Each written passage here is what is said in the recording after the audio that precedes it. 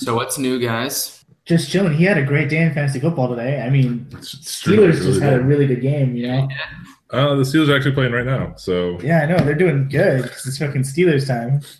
but I don't need them. I Just, don't like them. according to Facebook, they're doing great. I don't know why you have Steelers fans on your Facebook. Yeah, I know. Fucking Probably Pittsburgh, remove them. right? Those are the reasons Cardinals don't have a Super Bowl ring. Oh, really? Yeah. When did Phoenix go to the Super Bowl? Gosh, almost 7 years ago. No way. I thought it was sooner than that. Oh, because it was last year. Kurt Warner was with us. Then we had like 4 or 5 years of drought, like trying to figure out quarterback. I guess it wasn't that long, but Because I it feel like was I still lived pretty. here. Still was pretty long. When did you first move here? 2012. It Not might that have soon? been, maybe it was 2010. So it might have been 5, 6 years. Damn, I don't even know. Man, but those Seahawks though, consistency. Okay, cool. So you ready? We are ready. Sweet. So usually at this point, we go to you for you to tell us about your love life. So how are the ladies been treating you in law school? Good? Well, guys, my name is Dayton here, and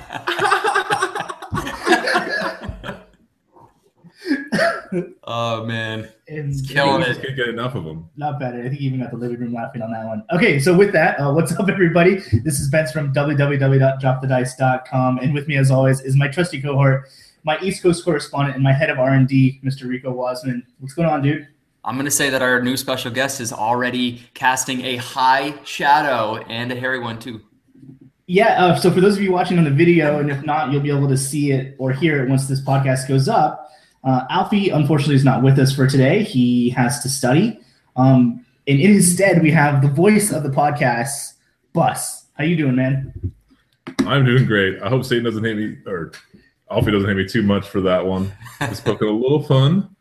He just called you a dildo. So I believe we have Alfie watching and reading his torts. So this should be pretty exciting. And for those of you out there, and Rico, just in case this sucks for you, if we start bursting into uncontrollable laughter, it's because Alfie is saying something stupid on Slack. Yeah, there you go. All right, so Bus, super excited to have you here. I know listeners have been really into you introducing and out doing the podcast, but it'll be nice to kind of hear your thoughts on a bunch of things and hearing you say something besides, thank you for listening to Drop the Dice. And next week we'll have RC on here as well, and he'll fill in for Alfie. So let's go ahead and get started with what we've been playing. So Rico, let's start with you. Still playing some Pandemic Legacy with Lady Wasman. A lot of fun. We lost our first game, so I think we're 6-1 right now. It's impressive. Oh, that's really impressive. But this is your second time through it. This is my second time through it, but we are also playing with different characters every time. Are you playing with different character combinations than you did with your other group? It's like every game we pull in a new character, at least one. And then I know you said you're playing with two. Mm-hmm. So are you guys playing two characters each? Nope, just two. Yeah, see, that sounds really hard. It's actually easier. Is it? Yeah, I would think it'd be almost a little easier because you still have the same rotation of how the turns cycle through. Okay. But now it's you just these two characters who you have the same powers. Like if you're the medic, that's the same power to be able to use every time. Or if you have the researcher, you otherwise get 4. Now you're drawing 2 every time. You can add them up way easier. You don't have to find someone to trade with. You get way more turns in between each epidemic. Because you're not waiting for 2 other people to go through. That's what I was thinking. That makes sense, yeah. It's what you said. So the turn structure doesn't change. Mm-hmm. So the same amount of actions are still able to be had. It's just you have the same amount of chance to pull an epidemic, but it might feel not that way because you're only playing with 2 instead of 4. Yeah. With us, when we play, there's times where we're pulling an epidemic each round, essentially. Exactly, yeah. Or you're like, I'm going to head over to Asia and start doing this, but then 12 rounds have gone by and you've only started to do what you wanted to do. So exactly. I feel like saying it that way makes it seems like you almost have an advantage, but I feel like there should still be some sort of balancing act in there. It's balance. I don't think there's a whole lot more to balance or that they add in, the game maker adds in to balance it, other than you have 2 extra powers that you could have relationships with and combo with. Okay. Other than that, it seems like lose your way through the game, I guess. I don't know. because we breezed through the first 4 months. Like I think we did 3 months in the first sitting. I was gonna say you can't like getting through March is pretty easy. Yeah, I think we only lost January because like me and Z-Man had never played. And you drew an Epidemic. Yeah. Oh yeah. It was the first game. That's the first so you had like drawn multiple Epidemic. outbreaks first. Yeah. Yeah, that sucks. Anything else, or have you guys just been like going hard on that? Well, we played the Gallerist, but I was going to talk about that in the main topic. So No, perfect. All right, Bus, what have you been playing? So we've basically been playing the same game since I could come over here to play those games with you. But the biggest game that we've been playing Wait. I enjoy. Have you not been like questing to get the roomies into Genius board games? It is really I cool. heard one story. Are there any more? Yeah, Wait, did you hear about Codenames? Was it Codenames? Well, that's the thing. I have actually been playing Codenames quite a bit with just not even just my roommates, but with my family, like their friends. All right, so that's been really good. That's awesome, and that's a perfect game to get people excited about something besides categories. Which I actually like categories. Let's do some shit, something like Monopoly. I'm never gonna say no to a game of sequence. I'm just saying. And I can't even think of a stupid board game right now. Well, the funny thing is, though, Scribblish.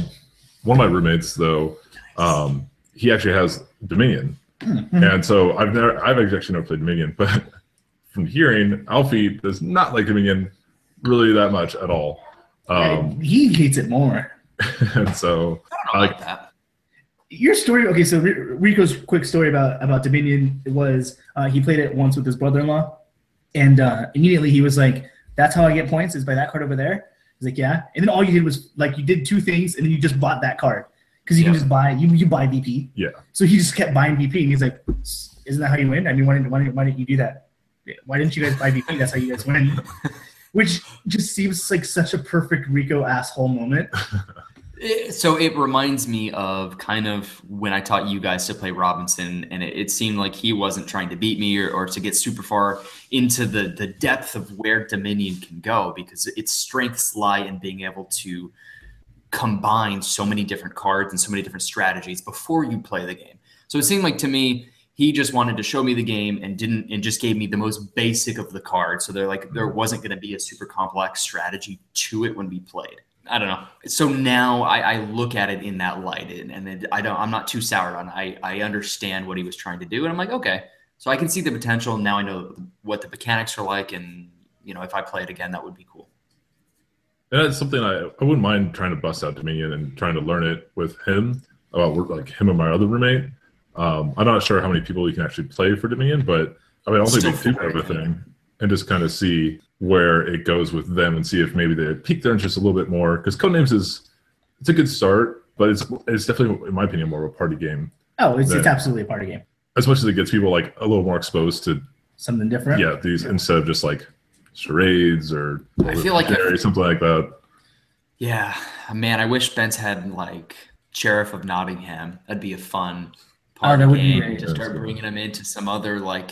But that's not like a bad choice. Like your dad loves that, and Twincest loves that too. Like that's a great one. Have you played that? Sheriff of Nottingham? Yeah. Yeah. Did you play with us? Yeah. I played. You played it with me a few times. I know I played with you a few times. All right. What else have you been playing? So the big game I really want to talk about though is Viceroy, which we like to call pyramids. Because we cannot for life us remember what it was. We used to make a pyramid with these cards. What does Viceroy mean? Like, what's the significance of that title? I think it's basically because you're supposed to be like a ruler over a certain like area. Yeah, a viceroy is some sort of nobleman. One of those guys in Star Wars, they were called viceroys. Viceroys of the Trade Federation. Yeah. Well, exactly. I mean, I was either going to ask, is this in Star Wars, or B? No, it's if you are a nobleman. Like, I guess I was just asking for what the theme is of this one, because you're not building a pyramid. So what are you doing? No, and so the idea is like you just kind of that's the hard part about the theme is I really wasn't even thinking about it the entire time. I just knew like the cards were amazingly beautiful. Yeah, each card has like a character on it, which is just like superbly drawn and like great art. But so is it like Splendor, just kind of a trading merchant kind of thing? I don't think so. Why don't you tell us what it's about? So the idea behind it is you start with your hand, and you want to. Is every turn? I forget how many you get to put down. And you can play down as many. You can play down 3 max. 3 max.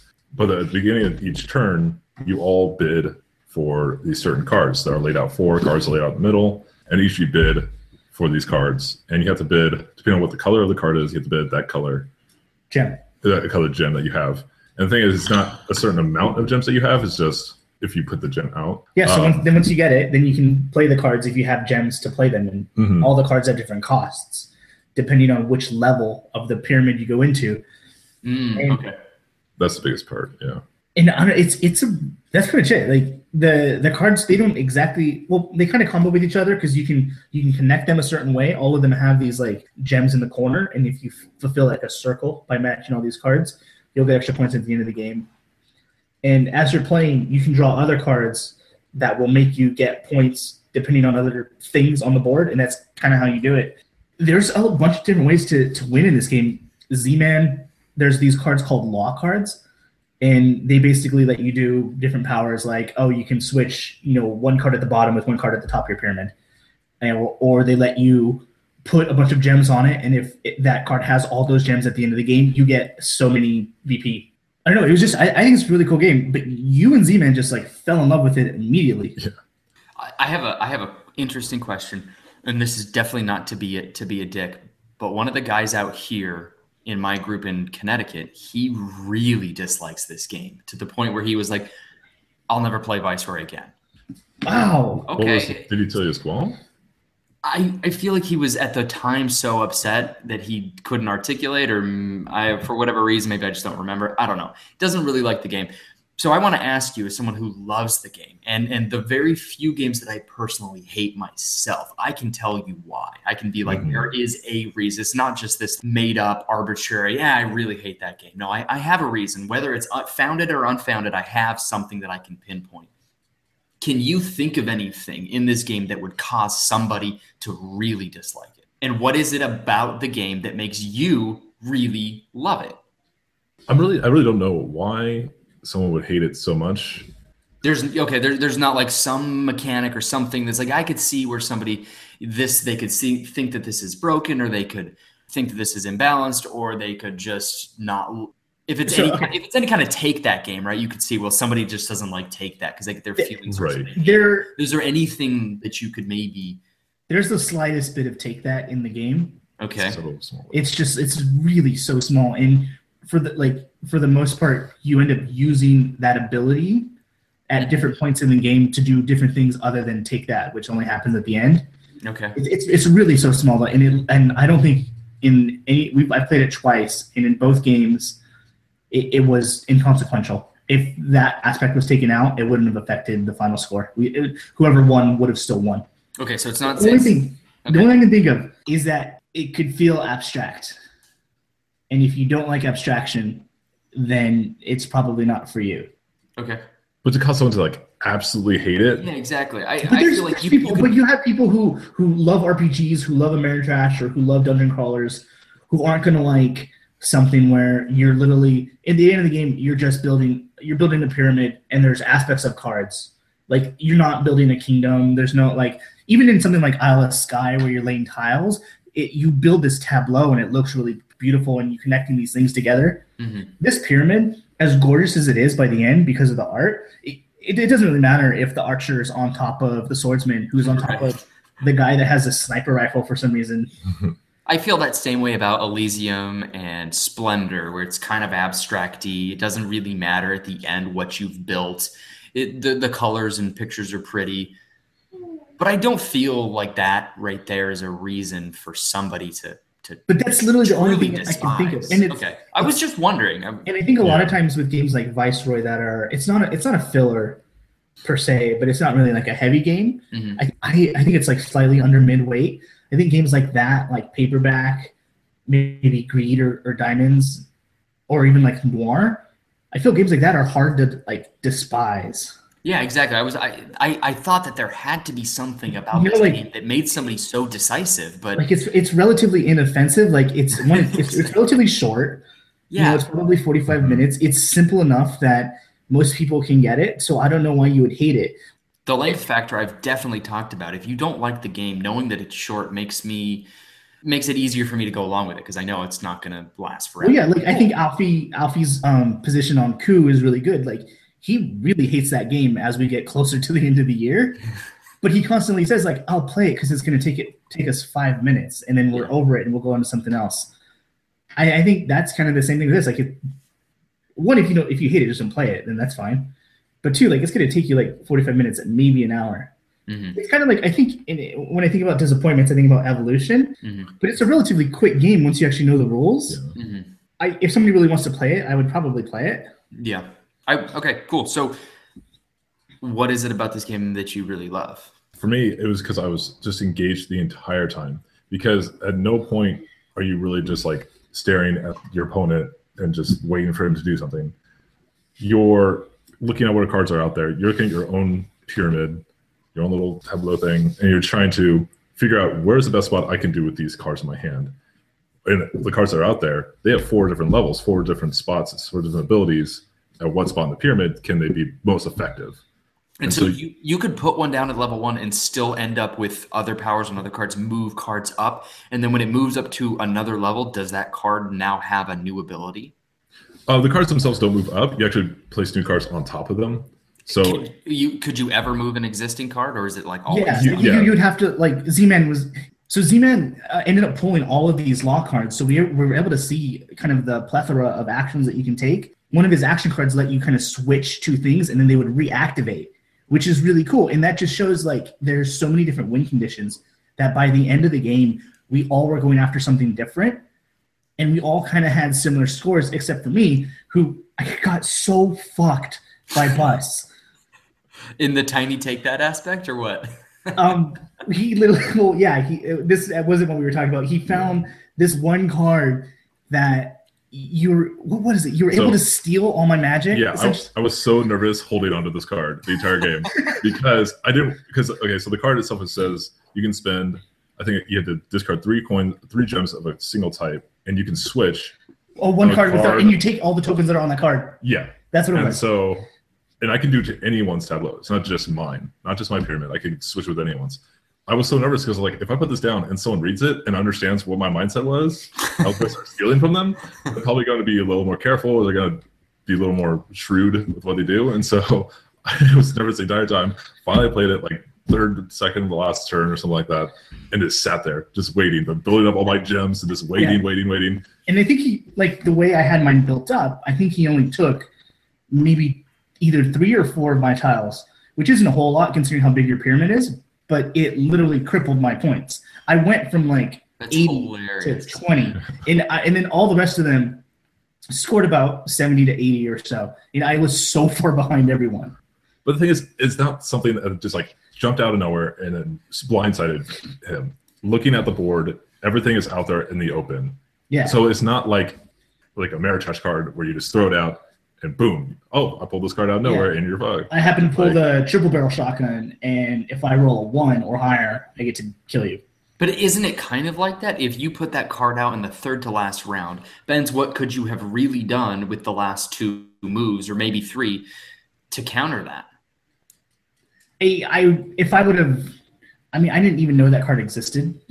But even if you did, I could have done something different. I could have, I don't know. I'd have to look back through the game to figure out how I could have stopped it. I could have spread out my magic over different tiles. I wouldn't have to focus them so much on the same ones.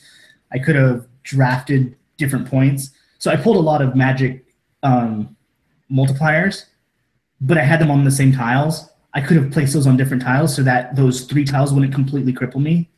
I just spent like so much more to try to get them. Yeah. Because it's not like it was a cheap card. It was expensive. It took me a lot of gems. I had to save up a lot to make my plan happen. Mm-hmm. So. Okay. All right, so I'm going to talk about Argent. Argent, the Consortium, is a Euro from level 99. Level 99 did Noir and BattleCon, which we've talked about quite a bit, especially Noir. Alfie definitely brings that one up about once every 2 weeks or so. Argent is incredible. Okay, so the head of you're at a college and the head of magic has died. You play some professor or some higher up in the college, and you're trying to take over as the head of magic. And to do so, you need to garner votes from different people in the consortium. and you know two of the factors of what they are, like to have the most supporters, to have the most influence, and the rest of the way you get votes is all hidden. And you need to play the game to figure out what those other people are looking for. Maybe they're looking for, the most blue magic abilities, or maybe they're looking for the most gold or the most mana or whatever it is. That fact alone, because that's a big stack of cards, will change the game every time. But then you add on to it, you build your college each game, and it kind of gives you a starting idea. And I think there's 3 buildings that you have to play with, but then you can change those rooms every time. And once you're done with that, you can flip the rooms over, and there's a B side. Not only that, but this is a worker placement game where the color of the workers that you have different powers. You play the game once and you learn what the 4 or 5 basic colors are and what their powers are. And the red guy can shoot other people and put them in the hospital. And it's been a while, so I can't remember any of the other ones. But the purple guys get to do fast actions. And then once you're done with that, you flip the mages over, and they have more powers. Exactly. Then you have these huge stack of artifacts. You have a huge stack of spells, and you even have legendary spells, which I don't think we've ever pulled out. It's just one of those games that is just infinitely versatile. Not infinitely, for all of you listeners out there. I get it. You can do the math on it. But there's even expansions, though, for it, too. There's already expansions for it? Yeah. The Mancers of the University or something? Yeah. Yeah, all you listeners out there, if when you wanted to get Drop the Dice a Christmas present. All right. I love this game. Send it directly to Connecticut, and everyone will. Yeah, just send it to Connecticut. They'll know who it's for. I love this game. Just all of those factors, like the way you place your workers, and the fact that each of them do kind of something different, and you always have to be aware of kind of what your opponents have too. So for a Euro, there's a ton of interaction. We were talking about it, me and Bus, before we got on here, we always had to kind of pay attention to Z-Man because he had all these red mages who would just zap you out of the spots, which means you needed to save your green mages that were always protected for the really important spots. And then you had to decide, well, what's really important? And sometimes you need all of them to hit. Sometimes you need all of those mages to land and to get all of the actions that you would get. Yeah. I don't know. I feel like I can just keep going on and on about this game. It's got to be in my top 5 for the year for sure. I'm excited for you to come because I've been thinking about what games play 5 because we're gonna have to start doing that for a couple weeks. Yeah, I hear that this game gets better. It's just a linear line up. It's worst at 2. It's best at full. Which I feel like the word worst doesn't do it justice because I had a lot of fun with Just Me and Alfie. I can still say Alfie's just one of Alfie's like one of like the best players to play games with though, and he's just so supportive as like a partner when you're playing games, and he's just such a great guy. And I just can't imagine not having him there in the group. This is my swan song to you. Okay, but no, honestly, like so with 3, you're right though. With 3, it was really cool. And then with 4 and 5, you get to add more rooms, which means there's more actions to take, and it just gets me so excited. There's still there's a white mage that I've never even seen touch the board. Plus, you're wizards and you can do all these cool things, like you can cast spells. It just really speaks to me. I can't believe you're coming in like a week and a half. We'll just play Above and Below all night. Nice. Oh, you know what's funny? Totally. It's actually. Can we just have Mark start reading at the beginning of the Encounters book? Just read the whole, like a story. We'll curl up around you, and you run into a Golog. It gives you amethyst. Do you just listen to that all the time before you go to bed, Vince? It's just like for the most part. What do you want to play? I want to play your games. I'm excited for you to play with me as much as you can while you're here. I'm going to play with you so much and so often and so hard. It's going to be great. I'm looking forward to you playing with me and my son. You know what? I'm hoping, ideally, that you can play with my wife too? This Christmas. He's down to play some games. This Christmas, I can play with your whole family.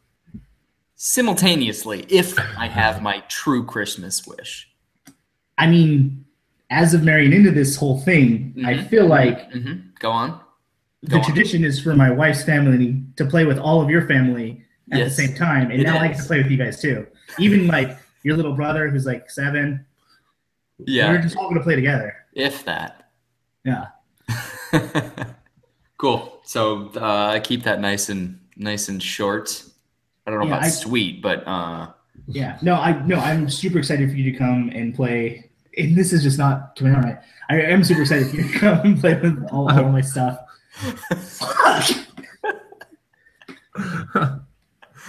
Look, everybody who listens to the podcast knows how much we love you and how much it's going to be awesome for you to come here and play with. God damn it. To arrive here, to get here. Yeah, right? And to come here. No, I totally get what you mean, man. It's going to be super. Wow. You couldn't. Just the climax of it all is going to be amazing. Wait, you guys need help cleaning up afterwards. It's Mark sometimes can always lend a hand. Sometimes we do it big and it's hard to put away. Speaking of which, dude, Argent. Okay, some of you guys go now. Argent is a fucking beast to put away, dude. It is. Like, it's tough to set up, but I think it's because when you set it up, it's still like it's like 9:30, 10 o'clock. And then you finish playing and it's like 12:30 or 1. Yeah. And you're kind of like, do I just want to go to bed? I can do this tomorrow. It's why Keyflower is great at 2 a.m. Because you just throw it in a couple bags and you're done? Well, because you put all the meeples in the one bag. Right. And then you have a baggie for each season. Yep. And that's it. And then the boats are in one baggie. Yep. Yeah, that's it. And speaking of seasons also pretty easy to put away. Because it's got a really nice insert. All right, great. What do you want to play? I kind of want to play Ashes. You showed Z-Man and myself the box and all the pieces last week. I mean, it looks like a gorgeous game. All the pieces look great. I mean, even the box looks beautiful. That artwork is amazing. Did you go through the cards? No, they were. I just think they're all still sealed up and everything. So. Oh man, the cards are amazing. Yeah, I'm excited. You know, it's card games, which is my thing. Magic is the only game on my BGG that's ranked 10, and Ashes. It's not going to be Netrunner. You know, these are no matter how. Well, actually, Netrunner is pretty different, even though it's designed by the same guy, right? Ultimate, but way back in the day. I have no idea. You know, card games like versus even Epic. These are all variations of the Magic ideal. So I'm excited to go through it. Plus, it's got dice. Dude, that's a really good pick. We can play that at 4. That would be awesome. I've done it at 2, but never at 4. Like I said, I'm looking forward to it. Just looking at the wall right now, there are too many and not enough time to get through everything. But at least we'll have a couple weeks this time and not like 4 hours. I mean, I thought it was long enough, but I mean, okay, it's never good enough for you. It never is. I really want to get something like Dungeon Pets in, something like insane. Cool. I'll be down for that. Right? Alfie keeps saying that Dungeon Pets hurts his head, but I feel like Asgard and Madeira are way worse. Asgard's so bad. But it's so good, though. But it is so good. But that's like near the top of like, we have to get this in because I feel like you're not going to get that in over there. Absolutely. I totally won't. So let's do it. Make sure to get it in over here. Yeah. Got to get it in. It's the only place I can get it in. And yep. And I thought this was bad when Alfie was on the podcast. It's the beard. And it is really tough. Dude, you're the one that's got to edit this. I'm leaving all this in there. It's awesome. Okay, so I have a bunch of stuff that I want to play, and it's all kind of hopeful things, and it's all dependent on you. I really want to play. So, okay, there's a couple that I think for sure are going to happen. One, I want to play the Gallerist. Glory to Rome. Really hoping you can get that one. I don't think I'll be able to play Glory to Rome if you don't bring it. You know what I mean? I feel like if you start going to cons, you'll play it. Okay, yeah, fine, fair enough. That to me seems like a game that someone is going to tote around to a con just to show that they have it. But the next one, ultimately I'm going to have a chance at some point, supposedly this year, but I doubt it now. Fucking asshole Martin Wallace. Which is Study Normal. So, like I said, those 3, if you could get those, would be amazing. Obviously, any variation of that, or just yourself, is all I really need in my life. Those are what I really want to play. Gallerist, Glory to Rome, and Study Emerald. Just super, super cool games. The Gallerist, obviously, like Vita Lacerda. All right, so let's get into what confuses you. All right, boss. I know this is what you've been waiting for. Right. So, The inaugural What's Been Confusing You? There was a podcast you guys did. We guys talked about Forbidden Stars, and I got absolutely reamed in that podcast. By who? Oh, just by Vince and Alfie, just kind of ragging on me a little bit. My decisions. Hold on. If you had to describe it, would you say that it was like one at a time, or would you say that they maybe double teamed you? There was a little double teaming going on at times, and that confused me because I know I made some bad decisions, but I didn't think it was that bad. So that's where my main confusion comes into, is kind of listening to your guys' idea, because we did talk about it after we played and a little bit, after that. But what I heard of the podcast was almost different. Not completely different, but there was a lot of different ideas that you brought to the podcast that you didn't talk about when we were talking about the game in person. And my biggest thing was, for your idea was, you don't need to have conflict in that game. That was like your biggest point is, Alfie and Z-Man got into battle almost instantaneously. Yeah, immediately. And your idea was, why'd you do that? You don't need to. You can get all your objectives without having to even fight. Which you don't. The first two, you probably don't have to. But at some point, you have to fight. Like, the game is based around conflict at some point, because they place the objectives in other people's territories. Definitely. And I think that's where finesse comes in, because if you approach that game as I need to have the biggest army and be building it up from the beginning of the game, and I'm going to move this gigantic army around to be the biggest and the baddest and the meanest to win every conflict, I do think that you're playing the game wrong. I think the game's about finesse. It's about flying around, getting your objectives, building when you need to, and fighting only when you need to. That is a fair point. I don't think it's wrong, like a bad play, to necessarily have the idea, like, maybe I can upgrade these units right here. Maybe not build a lot of units, but this is my last throwaway decision. I'll just have an upgrade. Maybe try to mix something up, confuse someone. They don't know what this tile is I'm playing. Maybe it'll be an upgrade. They think it's movement. They think it's attack or something. Upgrade. Nothing happens that turn. Something like that. I think that's a good point. I'm speaking from somebody who didn't win my game when I played. I got second. The guy who won had the highest level of dudes that you could, and these things were so powerful. He wrecked the guy who was controlling his last objective. So you're absolutely right. Maybe doing a couple upgrades to throw somebody off would have been really beneficial. Yeah, I mean, it's finesse. There's a lot more. Yeah, there's a lot. And that's when it comes to finesse. I made a lot of bad decisions the first two turns. First turn was because I didn't realize how movement worked. I literally did not move that turn at all. Like, you didn't realize how the actions got resolved from. Yeah. Okay. And like where I should place the tiles in order to get. So just so our reader, or sorry, I almost said readers, just so our listeners at home know, in this game, when you place your tiles and they dictate what actions you're going to do for that round, you have to put them on top of each other and you resolve them going top down. And I do feel that no matter how well that gets explained to you, that you don't truly get it. Yeah. Like, you know what I mean? Really instinctually.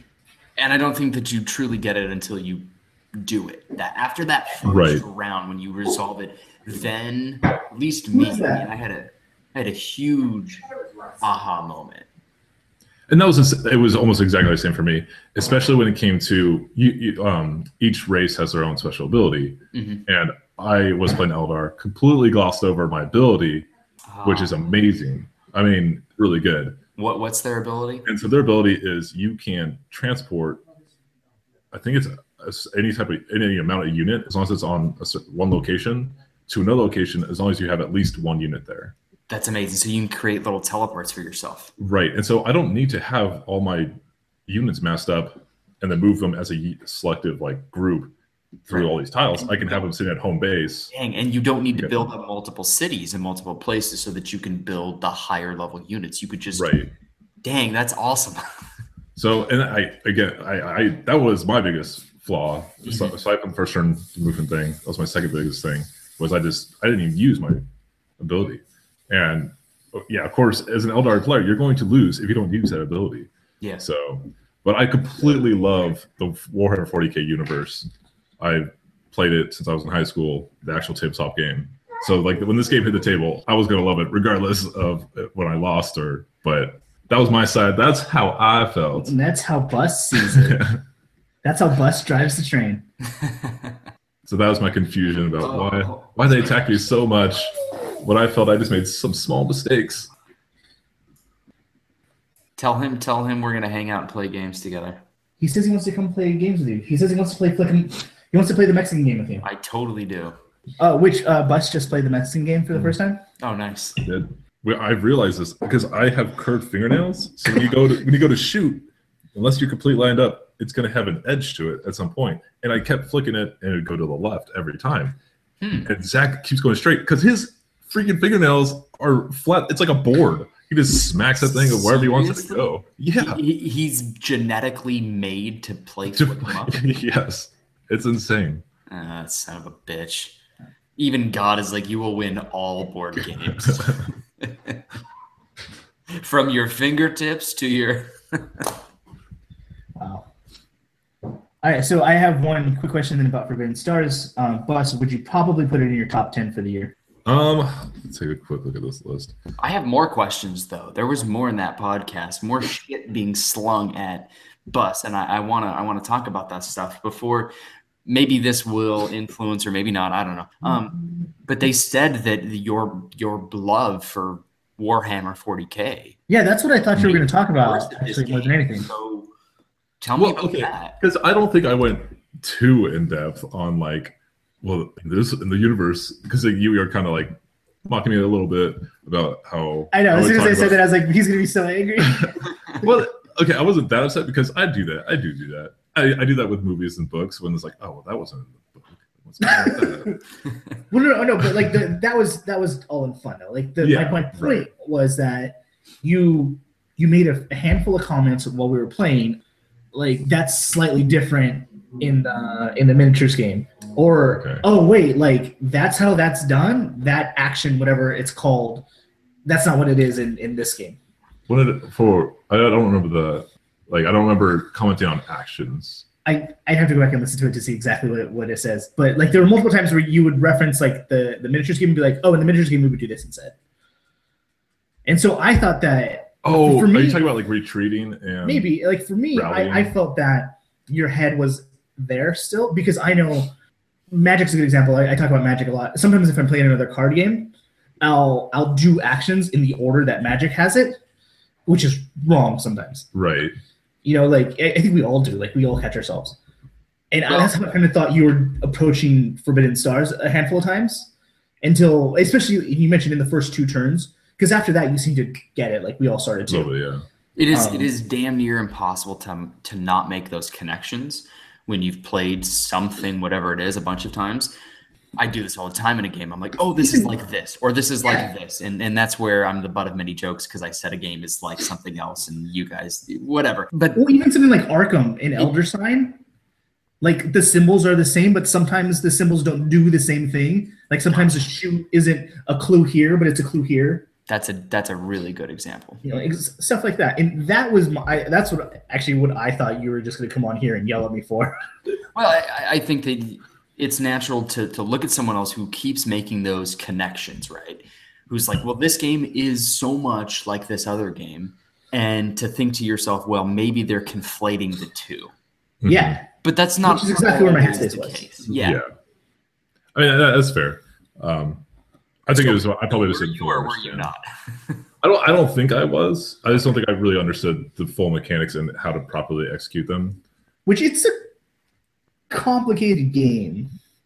There's a lot of moving parts. Do you think that playing Warhammer helped you? No, they're two. They're so different. Yeah, right. Apples and oranges. Like apples and oranges in the same tree. Nice. It's sick. So I'll write that down. So thematically, all of the races, they have their own power, right? And you seem to know that actually and those powers. Yeah. So that actually kind of tickled me because they actually were pretty accurate. So okay, let's go back to the top 10. Top 10. I'm putting the top 10. Yeah. Okay. Oh yeah. It's a solid game. That's the thing. You're so against playing it. You're like, give me 6 months. Yeah. And I would like if you were like next Saturday we're gonna play it. I'm so down. All right. So what confuses me is people's love for Pandemic Legacy. First off, just please keep listening and let me hear me out. Anybody out there? No, because I know I'm going to stop listening. Of the 170 of you that are listening, probably at least 160 of you have voted this game to number 1 on BGG. It's number 3 on BGG of all time. Think about that for a second. It's been out for 2 months, maybe 3 months. And this isn't because it's a legacy game. I'm okay with the fact that you can arguably only play it once. Mm-hmm. That's fine. I think that's fine. I'm okay with that. I just don't think it's the number 3 game of all time. And in fact, I don't think it's anywhere near that. It's a great game. It's in my top 10 for 2015, but that's a huge feat. When Terra Mystica climbed its way up slowly to get there, it was a big deal. This thing did it in like a month and a half. It did it. So I don't think you love this as much as you did when you first played it. If you go back to some of the other podcasts, you literally say top 10 of the year, this might be one of my favorite games of all time. Yeah. Do you still feel that way? Maybe not favorite. I don't know. It's tough. This one's tough. I'm wavering so back and forth. The ambition that's on display here and what they were able to do. Mm-hmm. I don't. But for me, and we've talked about this bus with me, you, and Z-Man, who I think Z-Man likes it the least. Probably, yeah. Because you don't mind normal Pandemic. It's not the worst game ever. It's not something I would choose to bring off the shelf. But if I have family or some people are playing it and that's what they really want to play, then yeah, sure, I'll play a game or two. That means usually pretty fast. So I think so, and this is what I think it is we talked about it, is ultimately the game is still Pandemic. It is, which is funny because I agree with you, and I want to make a whole bunch of points. As you guys were talking, like I was going off fireworks in my head about things I wanted to say. One is it just recommended to family members in Oregon to get Forbidden Island, which is a great filler. It is, but it was a gift for her nephews who are ages 7 and 9. I was like, this is perfect. This is perfect. When I played this with RC. By the way, listeners out there, you can see pictures of it. I was excited to give that as a gift, and then knowing that she's going to get Pandemic after that. I still think that it has its place, and that right there is the reason for this entire confusion, Vince. It's the reason why you're confused about its meteoric rise. So as a small sample example, let us think about our subscriber base. We have 170 people. You said 160 of them love Pandemic Legacy. How many games, let's just speculate here, right? It's just pure hypothetical. How many games do you think that 160 people have? And this is why. You're like, well, why is this game at number 3? I venture to guess that not as many people as us have 100 games, have 80 games, have 50 games. Sure. Bus, how many games do you have? If you own a couple games and one of them was Pandemic Legacy, I think that's where this comes in, is that Pandemic base has reached so many millions of people, such a wide base, that Pandemic Legacy is not just appealing to that wider audience because people know Pandemic, but it's so different and so innovative that it seems to me only natural that it would be rated so high by so many people, because it's reaching people who don't have as many games as you and I, and it's so different enough that there's almost no way that they're not going to say this game is freaking amazing, which it still kind of is. I really like that point. Then help me here. Okay. Why is Pandemic so much lower? Yes, 44. I think Pandemic Legacy has more hype. Agreed. And I think maybe I'm just like pure speculating here, but maybe the people who buy Pandemic Legacy, it's one step further than regular Pandemic. So maybe those people are more likely to make a BGG account and rate said games because maybe is that plausible? Yeah, I mean, no, all right. I get what you're trying to say. Okay. It makes sense. It's just really intense how much people love this game. It is. And I think that let's talk about movies for 1 second. I don't really care for Titanic, but it's the second highest grossing movie of all time. Like that kind of thing. Anytime there's this widespread love for something and you don't share that, it's hard to understand it. So are you, if we continue with that there though, would grossing be the same thing as BGG rating? I can see how you might say that it is, because if you want to go let's go with IMDb then. Shawshank Redemption is number 1 on IMDb. I don't think it should be number 1 at all. It's not in my top 30. Exactly. And that's the same thing, because if you have people who've seen 10 movies and they're always rating Shawshank as a perfect 10 because they've seen 10 movies, should their weight be the same thing as someone who's seen 1,000 movies? I don't know. And the sheer fact that BGG says no, which is fine. Like, I don't think that they're wrong for that. It's just another way of doing it that Pandemic Legacy or Shawshank can rise to number 1. Yeah. I think an interesting statistic would be awesome to know how many of those votes does Pandemic Legacy have, and then to show how many games that they own or how many other things they have reviewed and things like that. I would be really interested. And so my point actually kind of parallels that a little bit, because I might be speaking a little too much from personal experience, but I didn't know about BBG until I started coming back to game night. I didn't know about, like, even the nights I played Mage Night with you, things like that. I didn't know about BBG. I didn't know that you could rate things. I didn't know there was a list. So people who only have like a small amount of games and they haven't had Pandemic Legacy might not be on BBG giving this high rating.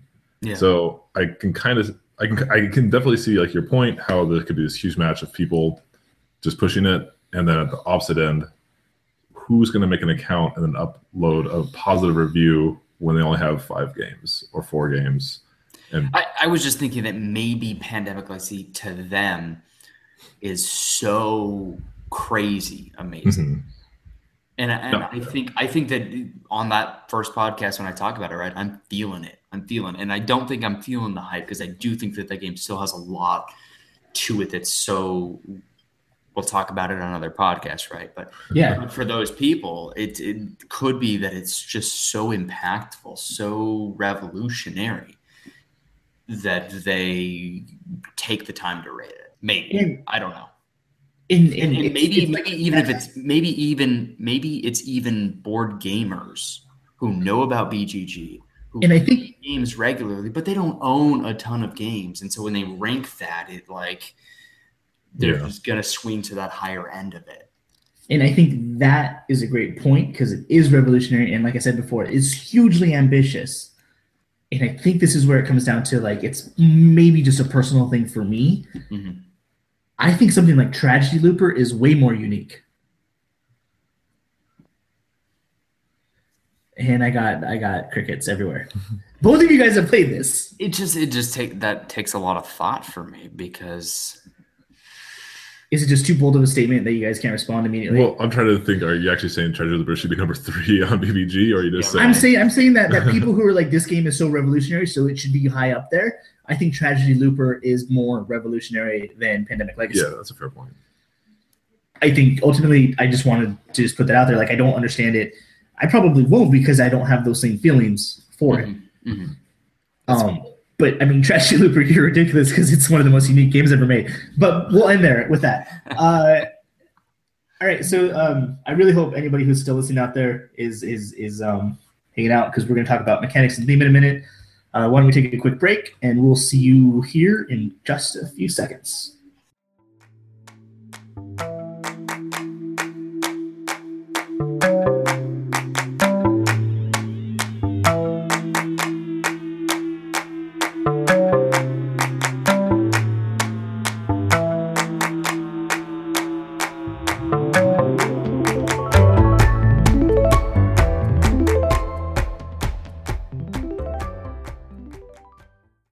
Okay, welcome back. So today we're going to talk about mechanics and we're going to talk about theme. And we're going to talk about specifically games that really excel at mechanics and games that really excel at theme. And in order to kind of make sure that it doesn't go on forever, we're going to keep the conversation of each down to a minimum. So as much as we can mention a couple games, we're only going to be able to discuss one specifically each. So let's start with mechanics. First off, like for both of you guys, what do you think is more important, mechanics or theme, or are you of the mind that they both need to be there to make a great game? So I never, ever, with the exception of maybe a few times, seek out a game looking for a mechanic. Okay.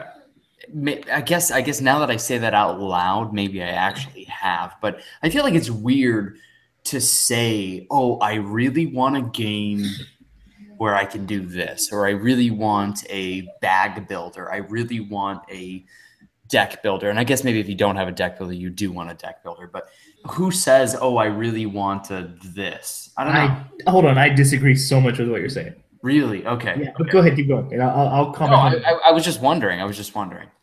I absolutely think, and again, we've talked about maybe people aren't into games as much as we are, which is weird considering we've only been doing this for a short while. Well, but if I see a review or if I watch a video and they mention something like Alchemists, I wanted, not because I got to make potions, but because that deduction mechanic, the screen that you had and how you put up the two items and your little freaking checkoff board, I wanted it because of that. That sounds awesome. But you weren't seeking out games that had that in there. Okay, I guess I don't specifically do that, but when I see a mechanic I like, I go for it. Floating market. Floating market, I was like, wow, this is awesome. Like, I like the idea of worker placement, and then, I'm going to add die, and we're going to throw the dice, so maybe my worker placement is shit. Freaking floating market. Which, he's played 2 games of floating market and hasn't received a single piece of fruit. Nope. You know what the point of the game is? Guess what the point of the game is? Fruit. Getting fruit. But I've been off by like so many times. It's like I'm on 27. It's like 28. That sounds super frustrating, dude. Yeah. Which is the reason why I like that game, because it is worker placement, but there's still this dice in there which can just fuck you over anytime. Yeah. I feel like my bases are covered, so I'm not like running out to be like, well, shit, I need a deck builder, I need a Euro game, I need an Ameritrash game. No, I have a bunch of games, so now I'm buying games or looking for games and being interested in games when that theme gets me, when that merging of what I'm doing and how I'm doing it comes together. So I guess if I could undo what I just said, I would take it back and say, once you have like a base, once you don't need to buy a Euro or blah, blah, blah, blah, blah, that's when, for me at least, I was more interested in getting that harmonious joining together of the two things. I grew up playing just basic card games. Okay. Like cribbage, rummy, things like that. Cool. And nothing there. It's strictly mechanics. So for me, it's all mechanics. And is the theme kind of just salt on the it is not. It is definitely the frosting and the filling of what can go into the cake, because theme can definitely push a game way higher than the mechanics can lead it to be. I mean, I'm not saying themes are bad, but it's definitely mechanics are what will make a fun game poor in my mind, even if it was a great thing. Right. I totally agree. You can have a game with bad theme and amazing mechanics and you'll still play the game. But if a game has amazing theme and zero mechanics, you're not going to play the game. Mm-hmm. And there's a huge distinction there. That's a great point, actually. I like that. I haven't thought of it that way. That's really... All right, so for me, and we've talked about this, is at first I just wanted theme. I wanted something crazy. I wanted Cthulhu or Star Wars, or I wanted to build a ranch or whatever it was. And then fucking Tragedy Looper came out, and I was like, wait a minute, I want something to blow my mind mechanically. And we've talked about the difference between our two collections is I love going after with the weirder games, something that's a little off kilter. something that's a little different than everything else, and you get these amazing AAA games. Do you find that the games that you are inclined to and drawn to are more theme based? Because you could, right? What's stopping you from going after the weird kilter mechanic games? But it just seems that you go after the weird ones that thematically. I see. I think that I'm still there. I'm still going after. I still need that base that started me into this. Mm-hmm. You started me with Legendary, which was the smartest thing you could ever do. That's right. I've read comics my whole life. Mm-hmm. I think comics are one of the best things for kids to read. Cyclops is the background for your phone. Yeah, Cyclops is the background for my phone. Who is the best X-Men ever, by the way. And people give him a tough beat, but fuck you, he's amazing. Like, you guys don't understand. He's the leader. And he loves Professor X so much that he would kill him. That's what, anyways.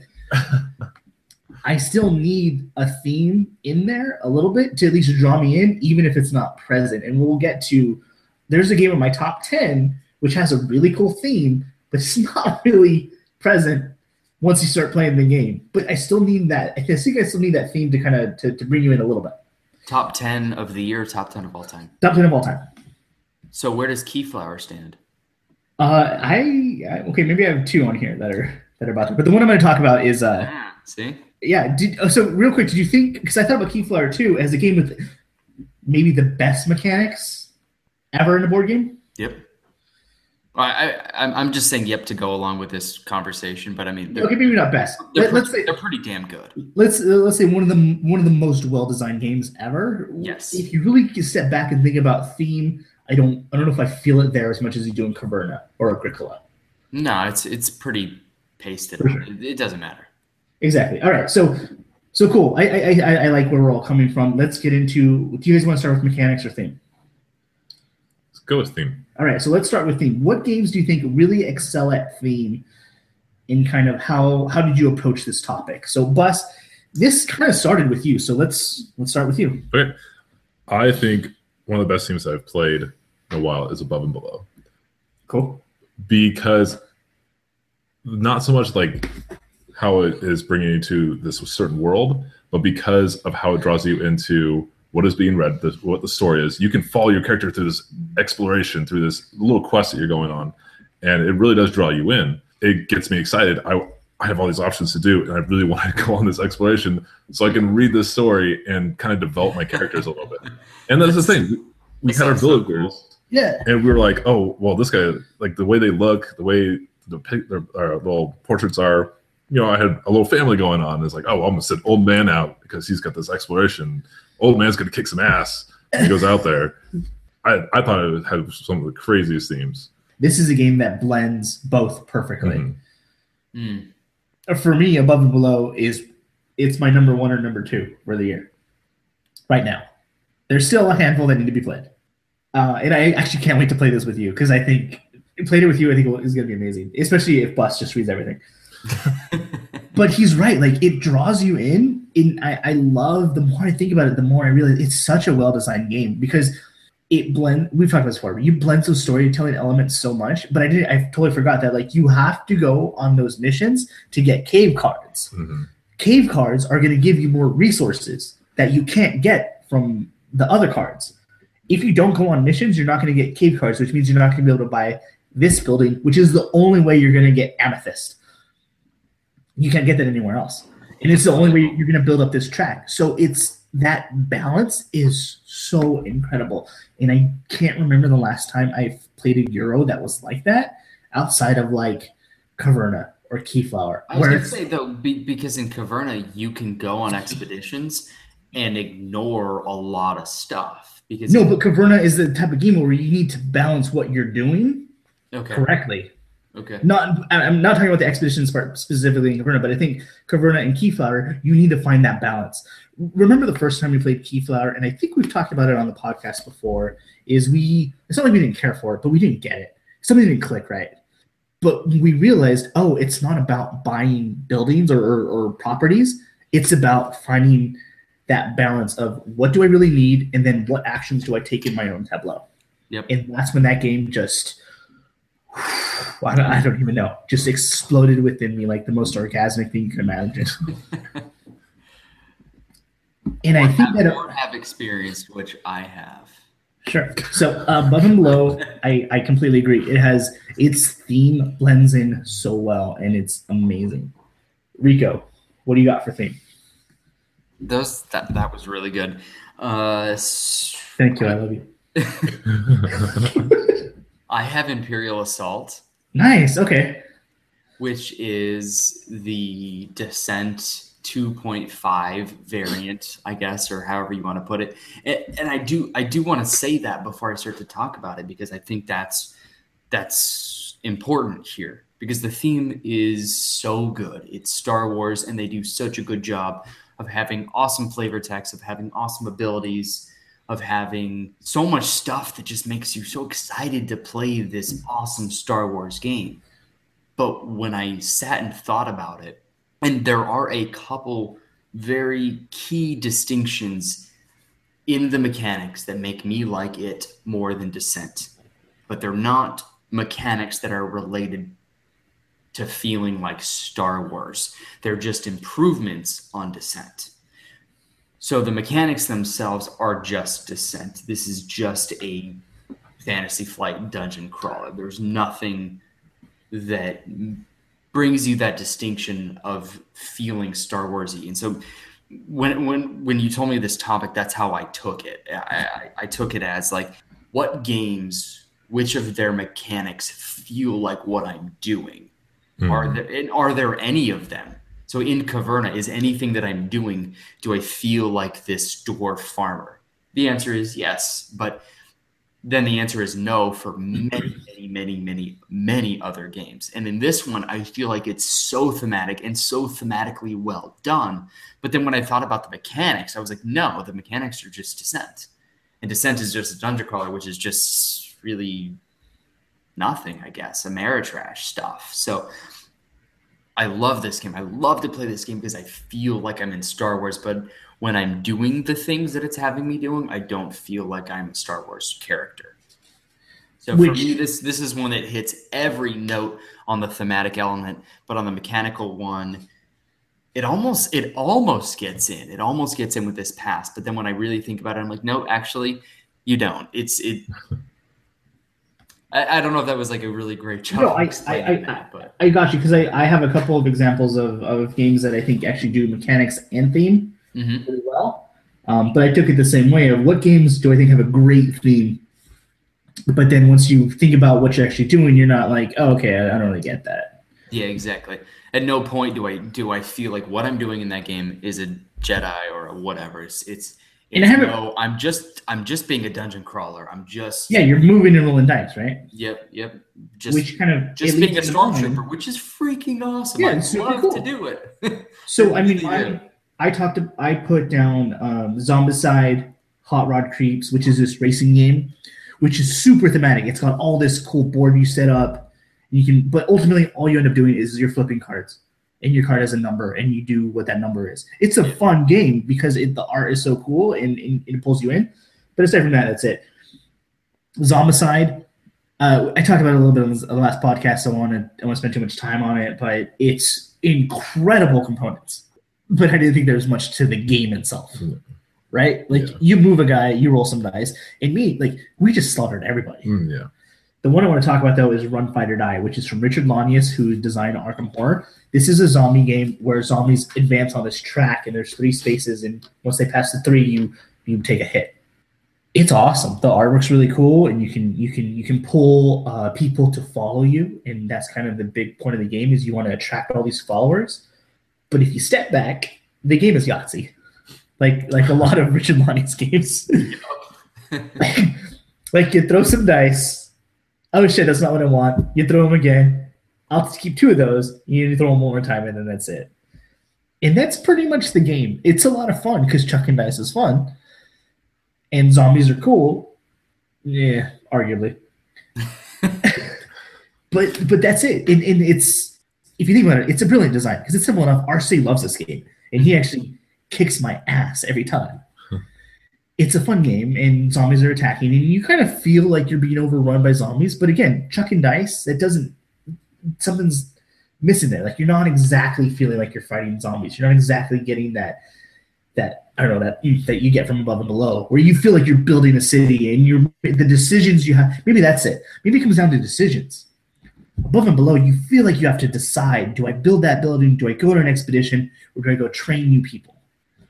Those decisions, maybe those are what really makes it. Because in Run Fire Die, you just got to decide if you want to batter a gun. Zombies are a primal thing almost, because we know at our core, right, that when it comes down to a zombie fight, you versus a zombie, if he bites you, you're gonna die. Yeah. And I feel like that you lose that when you roll dice. It just doesn't feel that way. That's why I like Dead of Winter and City of Horror, because it's less about the mechanics of you fighting these things that if they get close to you, scratch you, bite you, whatever, will kill you and you will cease to be a human. But it becomes about the interaction between you and the other survivors, and that's cool. And maybe there's a mechanic out there that will feel right when it show you a mechanic that has you fighting zombies that feels right, that can do that fear and that emotion, that tension correctly. But I haven't seen it yet, and that's why it seems to me that the games that are more focused on the tension between you and the humans are better. Yeah, which agreed. Dead of Winter is a great game, and I love that feeling of paranoia you get from that one. Mm-hmm. It was really cool. I think Noir, I talked about it before. It was one of the few games I was like sweating thinking what Alfie was going to pick. And it's not often a game can make me do that. I can get excited about a game, but I was worried and like shaky because I was like, fuck, like I'm so close to winning this. Yeah. And that feeling is amazing. For a game to do that is incredible. I won a game of Noir with Amanda up in Oregon. It was I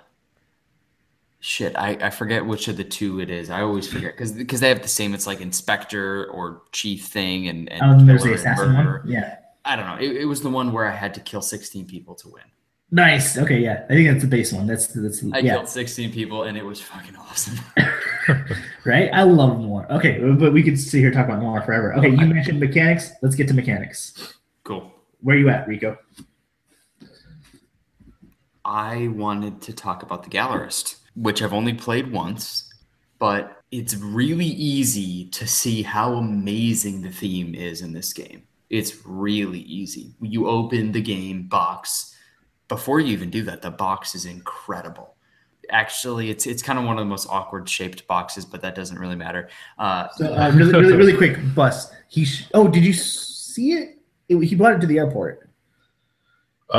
It's literally like this big. It's the biggest box I've ever seen. I don't know if I actually saw it. It's like if you imagine like 6 gravy boats long and like 5 gravy boats wide.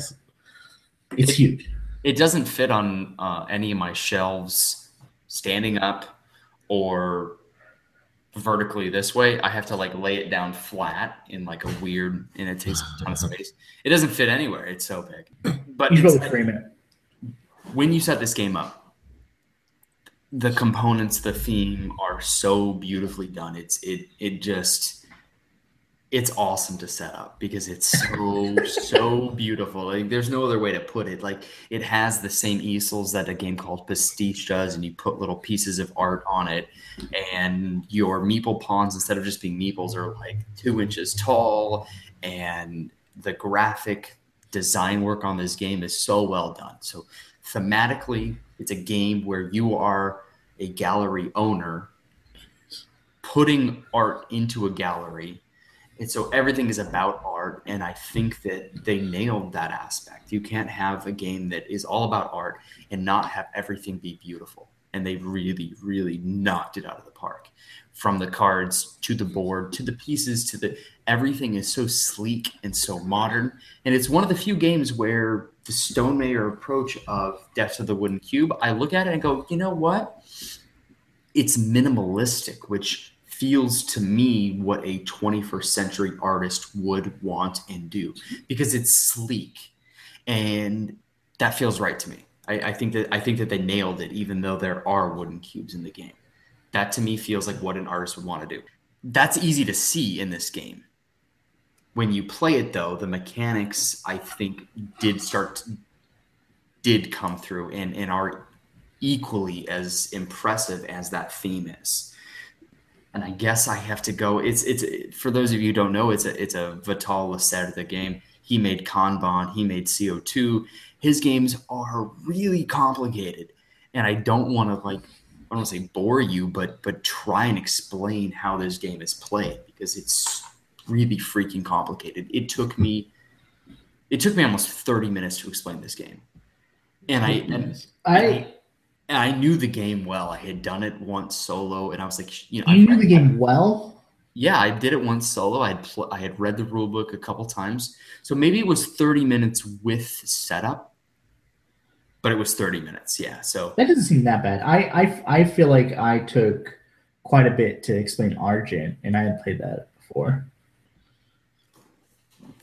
Yeah, and I think that I've explained games in 30 minutes or about that same time frame, but I was just talking, like no interruptions. Yeah, just talking. Not the usual digging around that we do. Exactly. For almost 30 minutes. Especially with Zeman here, there's a lot of dildos. Yeah, there's a lot of them. Depending on the length of Mark's dick at the time? Yeah. Yeah. Agreed. So I definitely don't want to explain the rules to you, but you in a sense go and you're buying pieces of art and you're putting them into your gallery. Then you have an ability to promote the artist from which you bought said piece of art. And then later on in the game, you can sell your piece of art on the international market. And you're doing all of this. It's kind of like this weird back and forth, but almost circle to get a lot of money. And so it seems almost counterintuitive when you're explaining these rules of how you want to get this money and how you're trying to build your artist up to more fame to do this circle. Most games, it's like you buy this, it does this, it builds, and you do this. In the Gallerist, it's this here to back to over to back to then circle. It's very strange and counterintuitive, but the theme works, I think. I think that the mechanics and the theme really work. You have tickets where you can move people in. Every time that you sell a work of art, somebody that's in your gallery has to leave because they bought your piece of art. So now they're leaving. Nice. And I guess I don't have a ton of examples because there's so many rules, but they work and they make a lot of sense. And it all sounds so cool. And as much as I really want to play Kanban, I'd be remiss to say that I wasn't a douchebag who loved going to museums and looking at modern art. And this just sounds so amazing. The easels alone look so ridiculously cool. And to put little tiny ass pieces of art on those easels, that just sounds so incredible and so hipster and just ridiculous. Yep. The bonus tiles that your artists give you, the reputation tiles that they give you. And I asked Lady Wasman about this, and I asked her, she was making dinner. I said, do the mechanics of the Gallerist match the theme of the Gallerist? Do you think that they're one-on-one and par? And she said no, and she had a couple really good points. But I think that they were very focused in because you can do something called an executive action before or after every single one of your turns where you take these tickets that you can collect and bring in meeples from the middle plaza into your gallery. She said, well, you can do that even if you don't have art hanging in your gallery. And I said, well, I think that this is a board game that's kind of focused in on you having a gallery, and you can only hang 4 things in your gallery, but that doesn't mean you only have 4 works of art. It just means that it's only showing these 4 works of art. Yeah. It can break down if you really start to get laser focused. It sounds a bit nitpicky. It does, but it's also the most complicated game that I've ever played. It has the most rules. You know what I mean? It goes. Stop. The more than Mage Night. Okay, not more than Mage Knight. Damn, you're right. Okay. No, you're absolutely right. Okay, I'm just trying besides trying to Mage check. Knight, and I'm just gonna go with Mage Knight. Of any Euro that I've ever played, it has the most going on, the most rules, the most little subtleties. So I could see why she was going down to that level for the theme. Sure. But at the same time, I don't think it's supposed to. Yeah. And if you don't, I think that the theme and the mechanics really match up, and it's top notch. I've never played anything like it. I guess Kanban, but I had some issues with the theme and the rules. So Okay, so before we get to Bust, real quick, the easels, what purpose are they? Or is that what you're showing? So the easels have to do with how many people are playing the game. So if you're playing a 4-player game, you put 3 easels out, and then you take one of each of the types of art, you shuffle them up, and then you draw those 3 if you're playing a 4-player game. And at the end of the game, depending on the majorities in the international market. Of course. Why not? I'm already laughing as I'm explaining this because it's like the answer is so complicated. Then you can decide which of those works of art to take as an addition. So they're in a sense just a bonus. Oh, okay. They're just bonus works of art. And you don't actively engage with the easels throughout the game? You do not. They're just something that you get at the very end of the game, and they really only act on the 2 starting cards that you get that kind of give you a game end bonus. Okay. It's still really cool. It's one of the coolest mechanics or coolest components I've ever seen. It's pretty awesome. All right. Gallerus, anything else, or are you good? It sounds like. What do you mean anything else? I just talked about 15 I know. That's my point. Do you need to wrap that up? Because it sounds amazing so far. I think I did a bad job because when I say that, I just mean that so many times when I was playing that game, this little tiny rule, well, you have to do that. Feels weird, sounds weird, but then when I thought about it, I was like, actually, no, I get it. That makes sense for what I'm trying to do.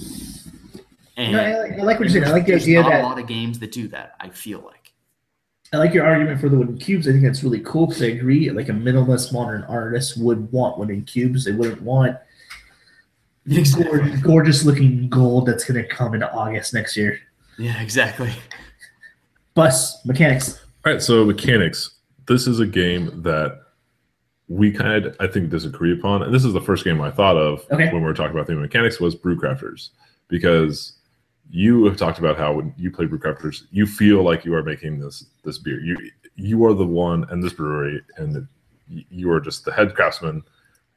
I felt none of that when I was playing that game. And so for me, it was strictly... No, you're not. I am. Shut up. Go. And the more I think about it afterwards, I can like the theme that was there obviously did not hinder it at all. Yeah. And the next time I play it, I will have more of a feel for the mechanics and an idea of how to play it and maybe what to do and what to go for. Maybe I can let the theme pull me in a bit more. But yeah, the theme did nothing for me. It was pure mechanics that made that game a good game.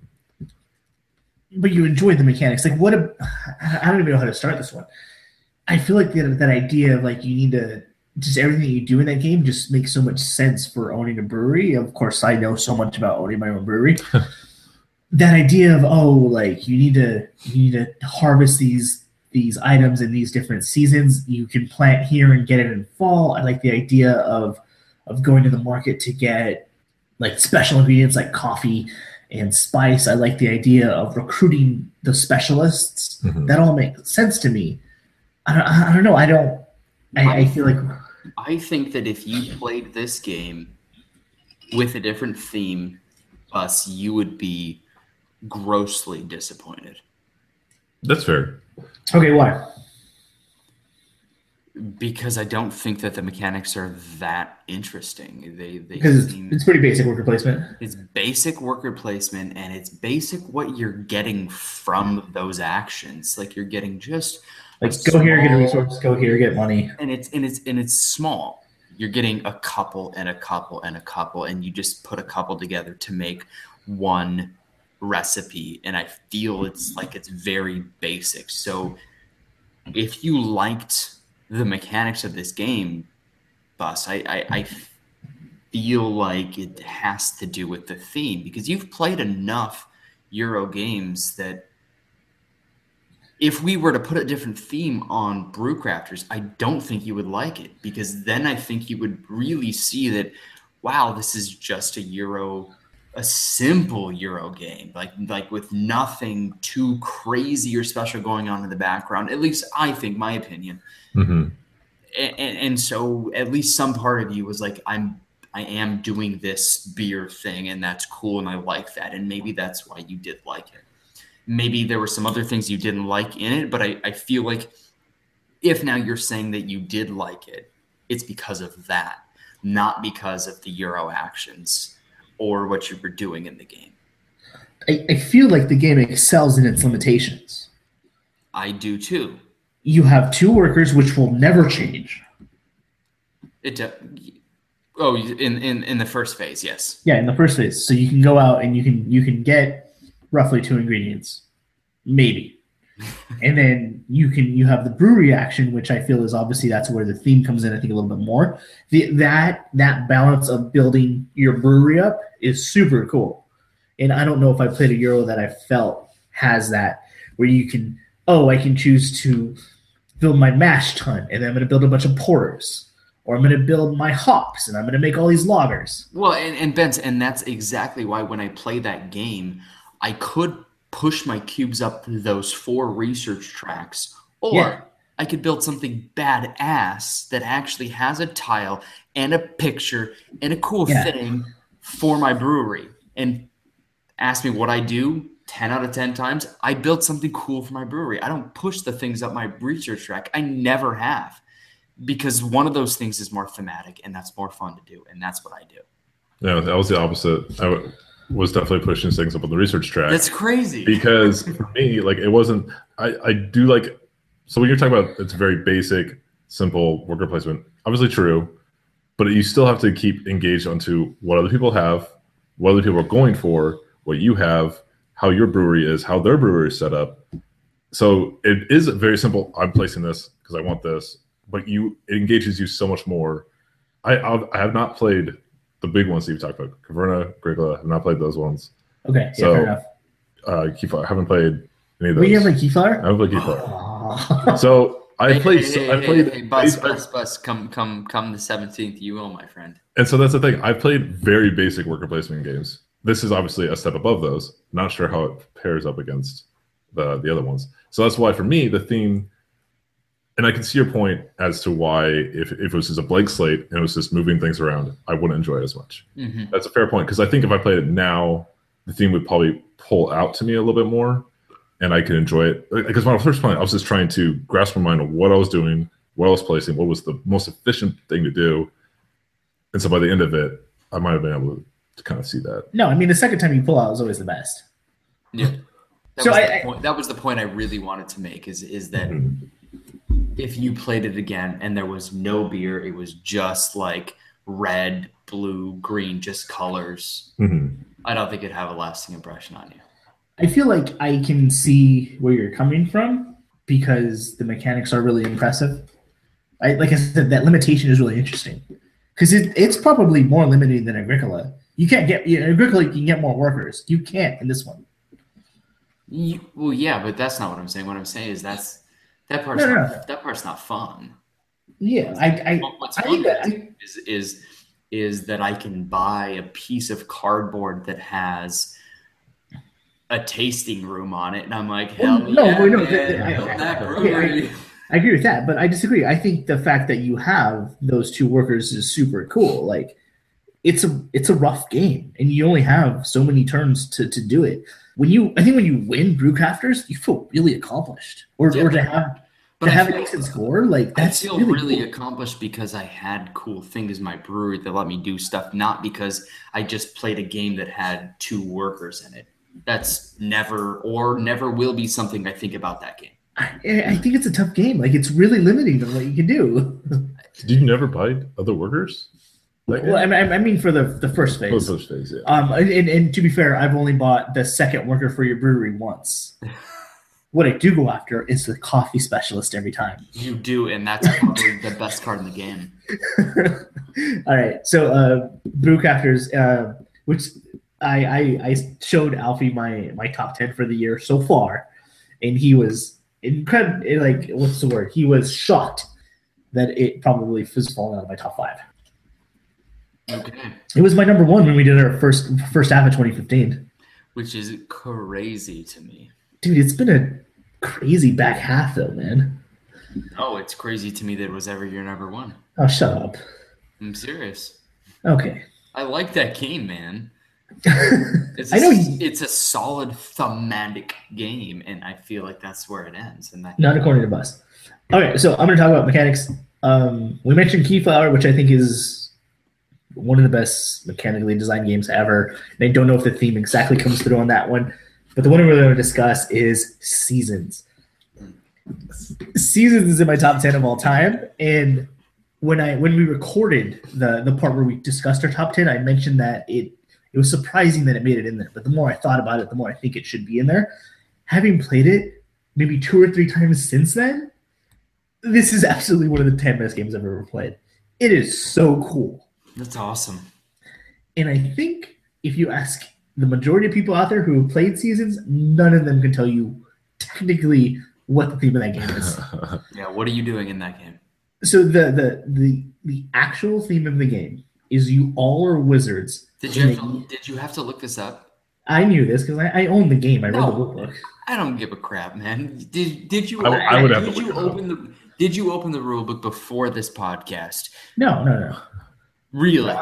No, I'm serious. I have a pretty good memory. I always knew what the theme was. Oh, okay. All right. Okay. Whenever you explain rules, you do kind of like give a base theme for games. I think you did when you explained it to me, but I just was so focused on like the game. I just didn't even.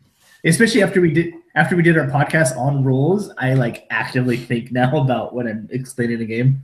Those dice are big and distracting. I mean, I'm with you. That's it. So Seasons is incredible mechanically in the game. If you guys want to know the theme, you're all wizards in a yearly competition. And you're trying to get as many crystals as possible. That's the game. And you get crystals by doing any number of things, by transmuting resources or by gaining cards and followers. I'm so less impressed that you only had to memorize a sentence. I mean, it's not your fault. I'm just saying. I think when you play the game, though, the game itself is so impressive. You roll a set of dice, and then you all draft them, and the dice all have different actions that you can take. And then from that, you have a hand of cards, and you can play all these different cards that do literally a million different things. And the cards, much like Cosmic Encounter, the cards all break the game. They let you pull an extra resource every time somebody does the simplest of actions. The last time we played was incredible. We played multiple cards that put other cards into the middle of the playing area, which I've never seen, and that was another hand. Everybody could play from this middle area. I've never seen that. This game, you could play it over and over again, and it'll always be different because the cards always change, because the dice will always change. Love this game. I don't think the theme exactly comes through. It has gorgeous art. It's by Libelud. I don't know how to just say it, but it's the same company that did the release of Mysterium for America. Oh, nice. Very cool. It's a gorgeous game, and the art helps a lot because it everybody likes good art. Like, it just helps. It does. I think it has a weird magic feel to it, but when you really think about it, you're not attacking anyone. No. There's a handful of cards that'll dick other people over, but they're pretty far and few in between. Maybe the biggest thing was Bus had a card that would let him re-roll the end die. So let's say the die at the end was going to advance the season track too far, and he didn't want to go to winter yet. He would always re-roll it. And then sometimes, because he was drunk, he would just re-roll it just for fun. Yeah, but he probably wasn't, because that would be irresponsible. Obviously. Well, that was a Z-Man night to drive home. We coordinate. They actually do. They coordinate every week. One switches off. One drives home, and one. Isn't it? It's really impressive. Right here at Chop the Dice, we care about responsibility. That's Seasons. And again, playing it recently, this is just one of the best games I've ever played. It absolutely belongs in my top 10 of all time. It's so much fun. And it's so cool. And it's because the mechanics are so interesting. And the expansion that you got me, we finally played with the powers. That just it's so little, but it adds so much because you're like, oh, do I flip it? And he had one where if he used his power, he would lose 9 points at the end of the game. And he was like, do I really do that? Is it worth it? And that struggle was super cool. Did you do it? Yeah, he did. We all did. You know what's funny is one night we played and we were so gone. I think we all scored under 100. It was rough. We're at the point where we were like, what do I do? I'm going to change it. Just go ahead. You're good. Oh, that's so It was bad. I remember yeah. Anyways, that's Seasons. Love it. That's Seasons. Anyways, that's Seasons. No, that's Seasons. That's my example. I think that's such a good example of incredible mechanics vastly outweighed its theme. Mm-hmm. All right, so if you want to talk about like mechanics and theme kind of marrying together, do you guys have any examples of that? I know you kind of took it as that way with the Gallerist, and it kind of seems like you're there with that game. Yeah, that was my example for that. I really thought of something like I think Dungeon Pets does it really well. Mm-hmm. I think Dungeon. Yeah, definitely. I think Dungeon Pets, the way you have to decide how many workers you want to send out, but then you need to keep some back to take care of the pets there. That alone is super cool because if you don't take care of the pets that you own, they'll do a million different things. Mm-hmm. And you got to get the caves and then you got to get the pet. All that makes sense. And you see the customers coming to buy those. I think it's a really good example. I think Steamworks does it really well. Steamworks, I like the idea of like you got to build these machines. And then you got to use the machines. You need to build machines that you want to use to then do other things. I think that works out really well. The whole building machines thing.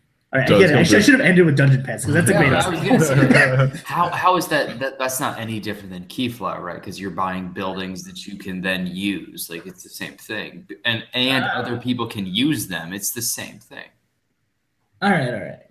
I probably should have ended with Dungeon Pets because that's a great example. Dungeon Pets, it's great. It is really good. Okay, so let me throw a couple out here. What about Alchemists? You played this? No? No. Okay. I think you can gather. I'm going to say no. I'm going to say no and a firm no. Okay. So we'll move on. Last Will. No. Oh, fuck you then. All right. Next time I'm not going to start with the best one. No, your best one was awesome, dude. I love it. No, it is. I know. And it's hard not to put Last Will because Last Will's theme is really good. Yeah.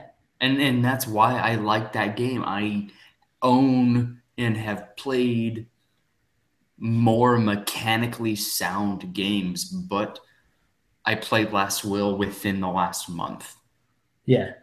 I play it a lot. I like that game, but no. All right. Okay, so we'll leave it at that. Dungeon Pets, great marry of mechanics and theme, which we've actually discussed. Yeah. Vlada Chvátil, who designed the game, who designed Codenames and Mage Knight, he's one of the best designers out there, and he really knows how to marry the two together in incredible ways, even down to the rule book. Mm-hmm. Codenames, I don't remember if Codenames was as witty as the other ones. I'm sure it was. But even like Bunny Moose Moose, Dungeon Pets, those rule books are really clever. No, Codenames is pretty matter of fact. Right, that's what I was thinking. Like Dungeon Pets, the rule book, it's so tongue in cheek, it's so clever, it's so funny.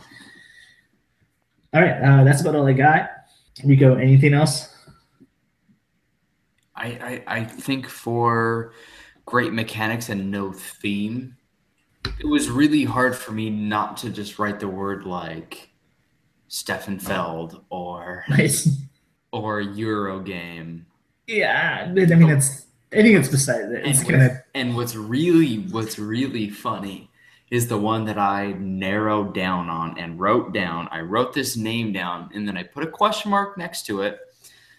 But I'm gonna put it up on the screen because I think it's really funny now.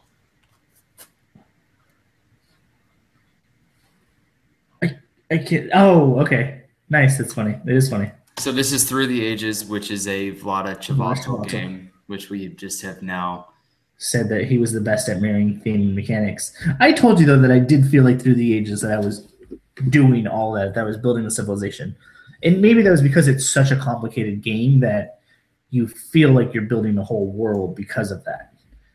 But agreed, if you step back, you're moving pillars, little tiny. They're not even cubes; they're these weird pillars from one hole to another hole. Exactly, and that is exactly the lens that I came from when I wrote that name on here, because you move up ages, you get more powerful cards, and those cards say more recent things on them, so that makes you feel like you are advancing what you have in front of you from a more ancient time to a more modern time, and that's cool. But when I thought about what I was doing, moving my orange cubes that are people and my blue cubes, which are going to either be wood or either be stone, which I think is right. Those actions, and then especially the thought of having Aristotle ruling over the Iron Age, or Napoleon? Yeah, Napoleon ruling over, military jets or something like that. Those two things are so disingenuous. I feel like the theme misses out with what I'm doing. And I can't think of a better way to have something in front of me go from 2,000 years to the modern age. And that's fine. Maybe there'll never be there'll never be a game where I can think of those mechanics, right? Yeah. Being exactly what we're talking about right now. But Through the Ages, to me, definitely felt like a very mechanically sound game with the theme that tried really hard and didn't work. And I love this game, and I think it's probably like one of my it's in my top 5 of all time. Wow. No, I love this game too. I think that's pretty good, because it is an absurdly complicated game, which probably, if you thought about it, doesn't really connect. Yeah. And that's really hard, because this is trying to be a direct implementation of Civilization, the computer game, which can so much more fluidly transfer, right, from one age to another age, and before you know it, that I just feel like it's more fluid. In this one, it's like I pull a new card and it goes over this leader or this thing, and it just feels more abrupt. Yes. There you go. Good deal. Okay. Do you have anything else? I think we covered pretty much a pretty solid base. Yeah, we went through quite a bit there. Do you have anything else? I know you always have a ton of ideas. No, that's it for me. All right. I think I covered everything I want to talk about. You shot me down on Alchemists, Steamworks, and Last Will. So, those are my. No, it's fine. That's fine. I'll just cry in bed tonight. It's okay. No. I don't want you to cry in bed. No, I cry. Now I'm curious if you had stuff written for them. I want to hear it. Do you write stuff? I always just kind of put them down and get ready to talk about them. Yeah, but you wrote it down because you had something to say about it, So give me your 5-minute all 3 of those games pitch. So let's go through it really quick. So Alchemist, I think, exceeds because it feels like you do have to gather things and then test them, which is such a key mechanic in the game. And I distinctly feel that I'm doing that as an alchemist in that game. That I don't know what the makeup, the universal makeup of wormwood or frogs are. In order to find that out, I have to do these tests, and that is a pretty base mechanic in the game. I think it excels at that really well, to the point where then you have to publish these theories, which are awesome, because you can't publish a theory unless you know it for sure. Although you can, but then somebody can debunk you. I think all that works really well together. For Last Will, I think that the game is about losing all this money, and I like the idea that you can just hire your best friends, and you can hire all these people, and you can take your wife and your horse on a boat. And all that stuff is so silly, and I think that the game revels in that. And I think the times that I've played it, we always end up laughing at the situations that we encounter because it is ridiculous. And the point of the game is to be as absurd as possible. To Absolutely. And I'm gonna hit pause on my timer there and say that theme is out of control, but those mechanics are definitely not up to par to that. Like, at what point do you feel like what you are doing is taking a mistress and a horse on a yacht? I can agree with that it is just card play. But what about the idea of like upkeep on your buildings and your real estate? It doesn't matter. Even if that works for real estate, like, you're doing so much more than real estate, because a smart Last Will player, ask Z-Man, who wins most of the time when we play Last Will, he'll tell you you can only have one, at most two real estate places in your tableau at Last Will at any time. But you're doing all these other things all of the time, right? You're when you have like a leftover action or two, you're taking your horse out on a date. Your horse is fucking Seabiscuit, so it's sexy, so you're gonna do it. But so you're doing all these other actions that they have cards, right? It's the white event cards. You're doing those all the time to fill in everything else. So whether or not your real estate is thematic or not, the majority of the game is not. And I'm going to argue that the real estate is also not. But I can see that, because you are ultimately just playing cards and putting top hats down where you want to put top hats down. It's just, yeah, exactly. It's just random cards. And if you can match the icons on them, then great. Then you can give up more money. All right, so let's move on from that one. I can kind of at least comment to that one, although I still think the theme comes through on that enough that the game is still really enjoyable. Dude, the theme is super enjoyable. It's such a fun, unique theme, but I never feel like that the mechanics are matching that. Yeah, okay, I get that. So for Steamworks, I know you talked about Keyflower, and I feel like Keyflower isn't about making your opponents come to your buildings, whereas this game is all about that. Oh, that's cool. And I game, haven't played this one. I just game is about a couple of things about it that made me make that connection. So I like that. The point of the game is to be the best inventor for, I believe, Queen Elizabeth, and you do that by making the best machines, and you get VP by getting other players to go to your machines to do those actions. Okay. And I think in that way the game really excels, because Z-Man, what did we play last week? I think he did that on. Oh, was it? We did. Oh, Harbor. In Harbor, yeah. He bought 2 buildings that were really useful. So we had to go to them. But when you go to someone else's building, you have to give them something. Just like in Steamworks, he built 2 machines right away that he knew we all needed to advance. So we were constantly going to there, giving him VP in order to hopefully get more VP than him in the end. And that give and take, I think, is really cool. I think that comes through because it is about being able to have that foresight to see what's going to be super valuable. Because sometimes there's machines that are out there that are super sexy, but they might not be the most useful. There's, like in any game, you need to build, and you need to be able to build upon what you built. Mm-hmm. Those are the machines you really need to build.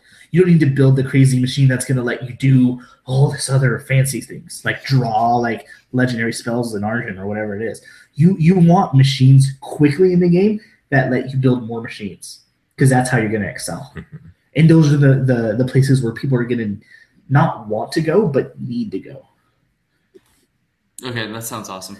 Cool, Steamworks, which I believe plays to 5. So I mean, we can play when you're here. So who won Harbor? Zach by 1 point. Yeah. You'd be surprised how much Z-Man has won by 1 point recently. Yeah, seriously. Who won that Steamworks game where he had those 2 buildings you guys needed? Again, Z-Man by, I think, a handful of points.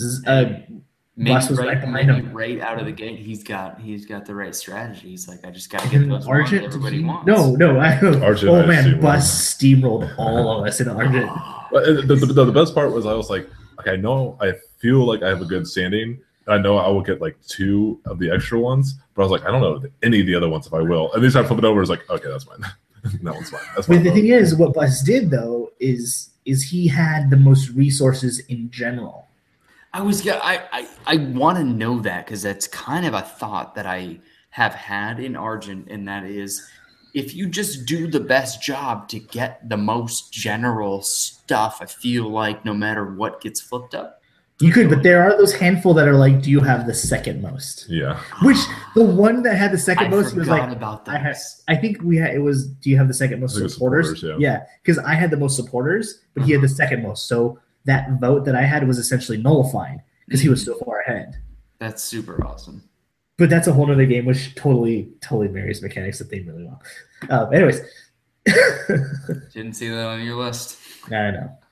All right, so I think that about wraps it up. Bus, why don't you lead us out of here? You're here live, so you can do it now. All right. With no editing. With no editing. Oh, man, I really want to screw this up. Yeah, Man. go ahead. This has been Drop the Dice. Thank you for listening, and we hope you come back.